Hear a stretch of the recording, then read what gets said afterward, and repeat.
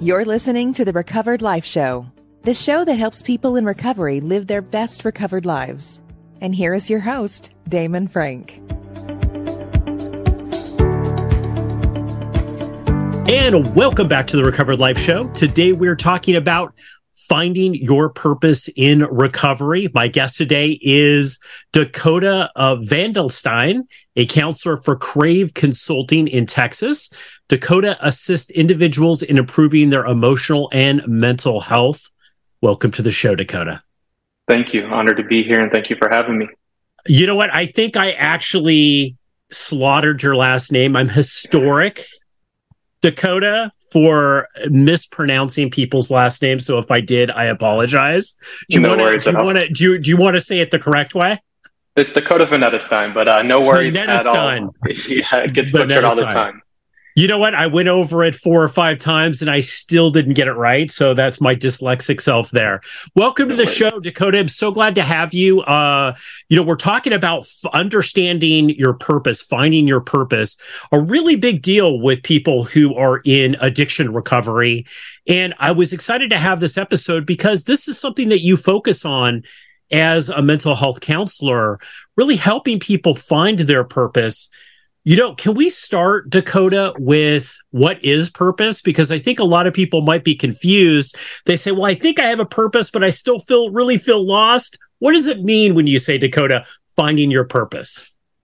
Yeah, so purpose and meaning, I tend to use them as synonyms when I approach counseling, but they've been defined in different ways. So oftentimes purpose is kind of this grand calling, really, and then meaning is more so the feeling you get from it. I feel a sense of meaning when I do things that align with my purpose, this grand kind of calling in life. So really, that's what it is. It's kind of very abstract, and that's why so many people struggle with it. So really, it's an individual active process, kind of searching out your meaning, searching out your purpose in life. And really, it's not my job as a counselor to define that for you. It's helping you kind of peel back the layers, understand yourself, which is something that we'll talk about, because that really is important when it comes to meaning. Who are you and what do you want to do and make of your life? So that's kind of how I approach it. Yeah, I love that. I think many people, when they first get sober, we have a lot of people listen to the show that are in early recovery. And when they first get sober, they feel very lost. They feel that maybe they had a purpose, but now that they've sobered up and they've gone through the first part of the recovery process, they're like, you know what? I didn't really want to be an accountant, or I didn't want to, maybe I want a relationship, or I don't want to live in the town that, right? They just don't even have any driving force, and they feel a little bit untethered, and I think a lot of time people say, don't worry, you're going to find a purpose. You'll find a purpose somewhere, and a lot of times in recovery, it's service is people's first purpose. How important is purpose in somebody's mental health and recovery process? It's not healthy for people just to be untethered and have no purpose, right? Again, it's difficult. And I'm going to speak in terms, as we go throughout this conversation, in terms of kind of my lens and how I approach counseling. And it's really going to be individual, and that's what we focus on in session. But I would say, according to how I approach counseling, is extremely important. So my orientation is existential. So focusing on the big question: what is your meaning? What is your purpose?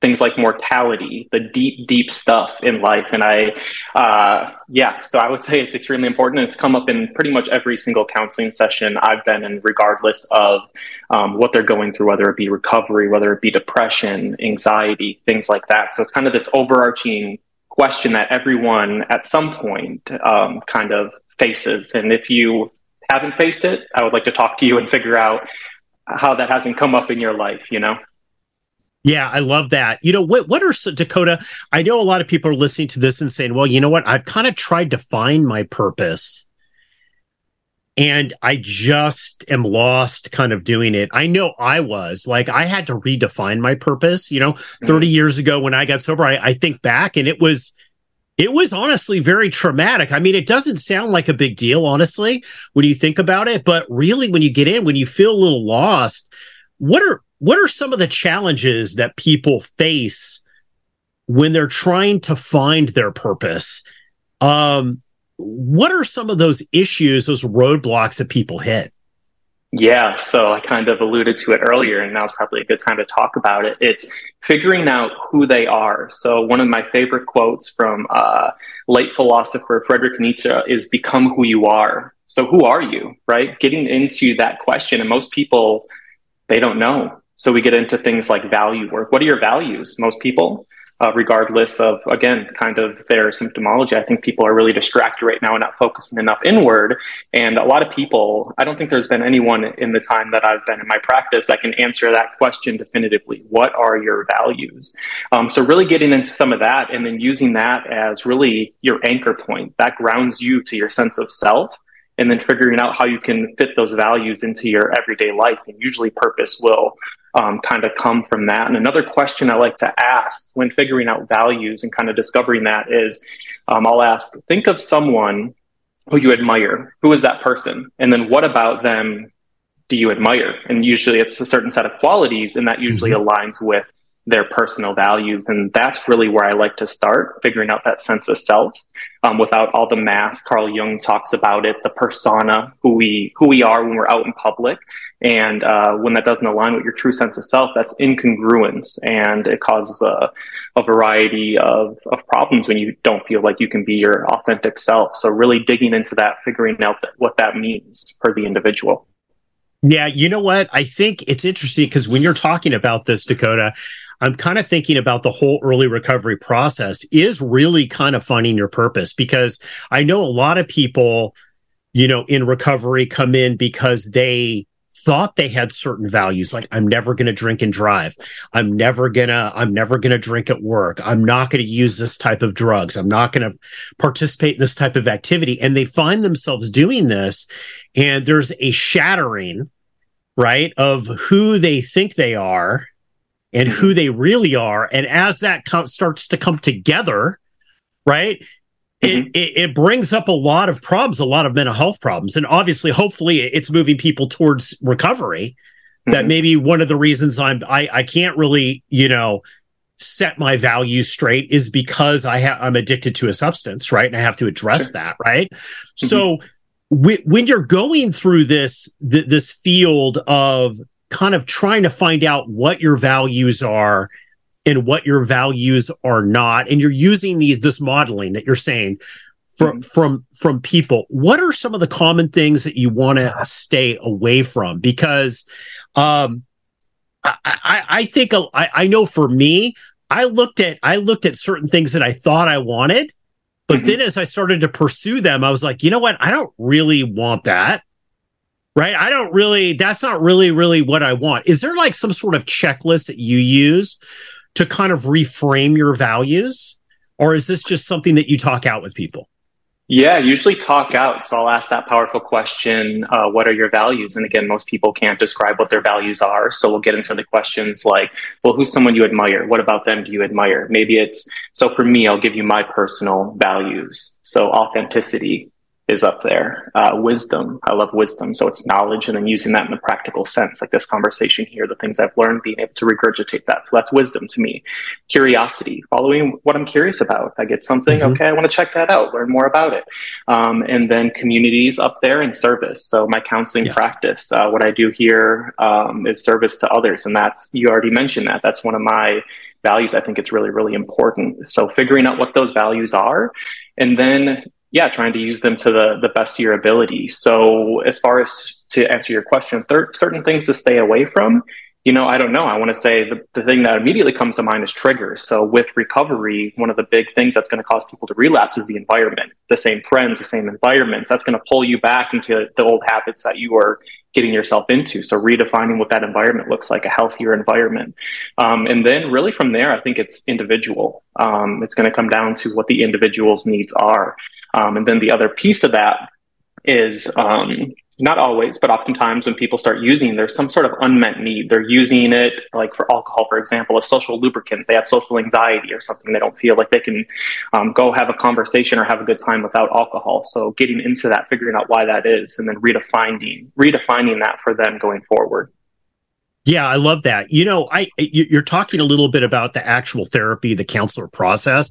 I want to dive into that a little bit because I know for me, I got sober through a 12-step program and I love 12-step programs, but it was years later that I ended up going to therapy. And I wish I would have done that earlier, looking back, honestly, Dakota, because I think a lot of times people say, well, now I'm sober, the rest of this stuff should figure out. But what I found out was a lot of the stuff that was behind alcoholism for me, there were other things behind it that didn't really have anything to really do with alcoholism, right? I mean, it led to it, it fed into it.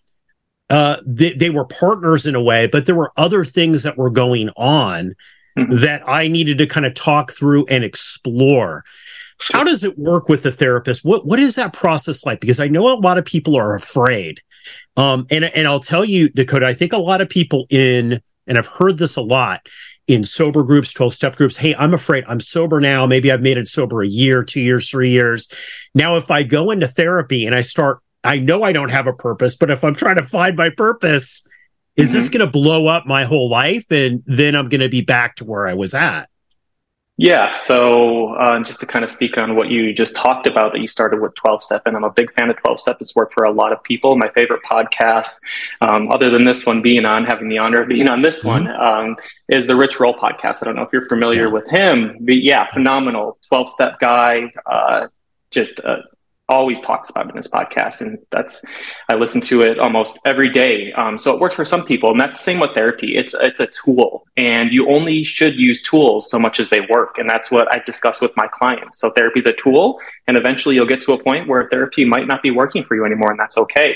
And then maybe you stick with a 12-step. So it's really figuring out what works for you. So as far as therapy, where I see sort of an advantage, it's the individual one-on-one focus. Whereas 12-step, you're in a group and there are advantages to that, the sense of not feeling alone. There's other people going through it, and that's great.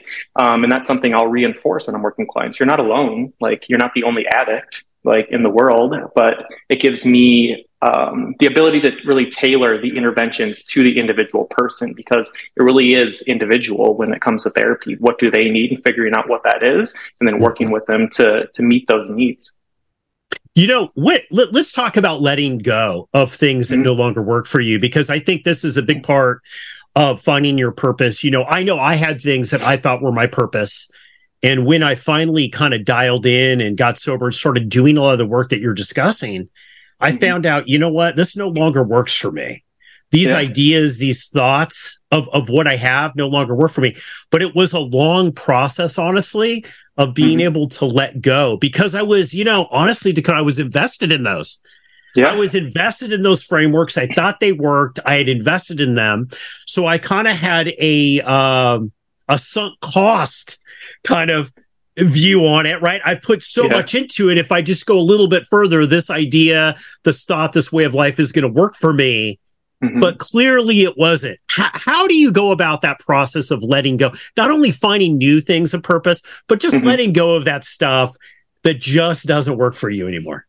Yeah, I love that question, because that's another thing that I talk about constantly with clients, is being able to let go. And I like to use something, it's more of Eastern philosophical versus Western. I love Eastern strains of thought with this paradoxical thinking, right? So it's not this or that, maybe it's this and that. And this concept of letting go, I think it comes back to the concept of self as well, because a lot of people, when they think of themselves, they think about this past version of themselves.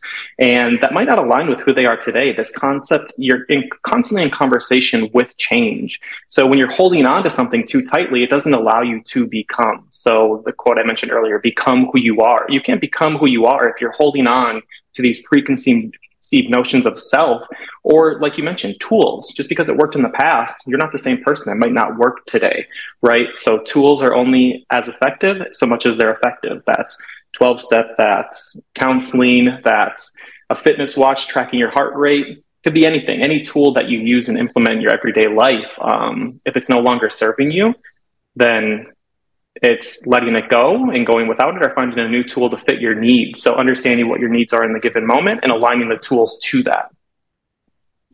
That's great. I love that, because being able to let go allows you to actually bring new things into your life, right? To kind of like, it allows you to bring in new perspectives. Can your purpose change in your life? You know, like me at 55 isn't me at 28, right? Like, you know, I'm much older than you, but like you know, I don't. My purpose has shifted kind of throughout my life. There's a through thread. Right. There is a little bit of a through, right? But the way in which I practice that purpose and the way that I do that has changed. There was a lot of fear when I let go of one business purpose that I had, you know, Dakota. And I was like, you know what, this needs to shift a little bit, because I'm just not there in my life anymore. I'm gonna go somewhere else with it, to practice that purpose somewhere else. Yeah. Is that okay to do? Because I know that's something that I struggled with. Can your purpose shift and change as you grow as an individual? Yes. And Viktor Frankl talks about it in Man's Search for Meaning, and his therapy that he developed, logotherapy. Meaning can oftentimes be very fleeting. So you think you got it and it changes, and that's what you were kind of describing.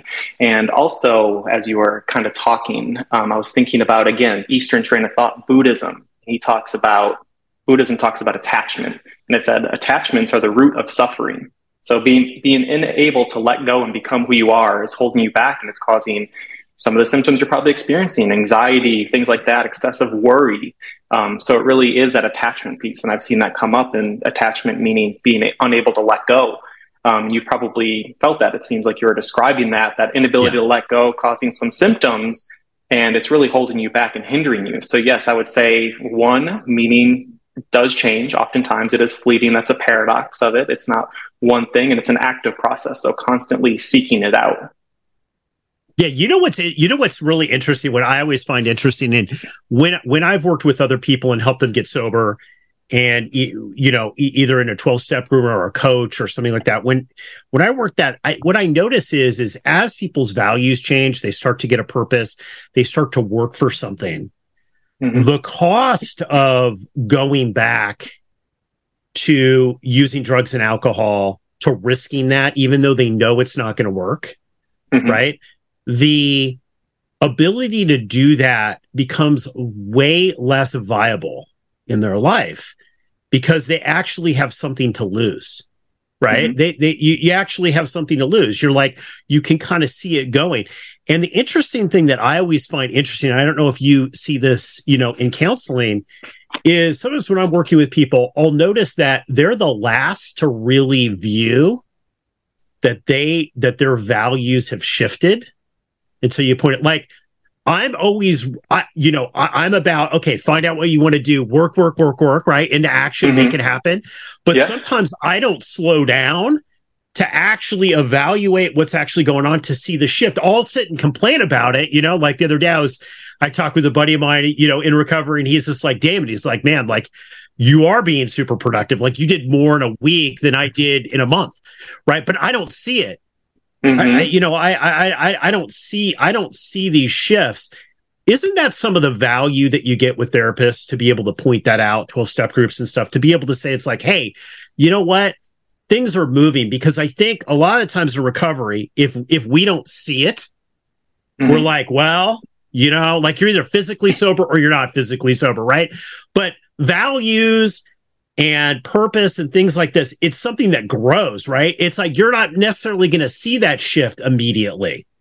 Yeah, no, you're exactly right. And you mentioned in therapy, and that is part of the job of the therapist, to recognize growth and acknowledge that. But you had that with a friend. So friends can do that for you too, just getting that other perspective, right? So just using an anecdote, say you did something and you were super worried about it. You thought it was some sort of criminal activity and you were afraid. Your fear was like a 10, and you talked to a lawyer friend of yours and he's like, no, that's minor. That's a 2.5 out of everything I've seen. So getting that other perspective to really get that, really higher level perspective on what happened. So it can be a therapist. Yeah, sure. I do that. But it can be a friend, your friend that did that for you. And it seemed helpful to kind of recognize the progress and growth that has happened. And I think we all get into that habit of kind of not really recognizing the growth and kind of focusing on the negatives. Well, I still can work on this. I need to get better at this, rather than, giving yourself a pat on the back, which I think is extremely important. And that comes with self-esteem, self-worth, and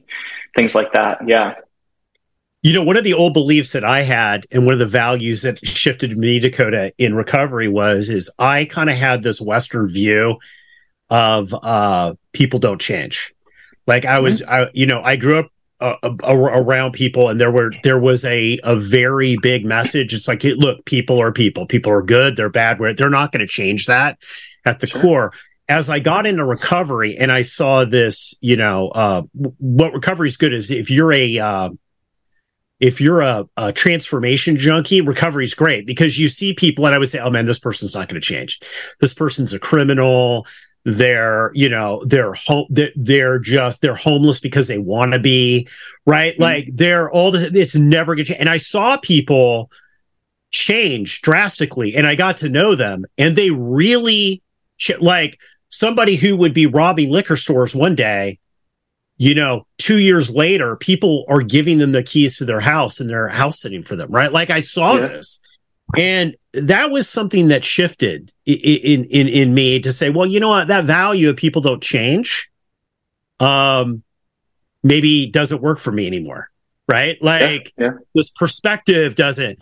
But I know there's a lot of people that are listening to this, Dakota, and final thoughts from you is they're saying, you know what, man, I've tried to shift my values. I've tried to come up with a purpose. I've tried this a bunch of times.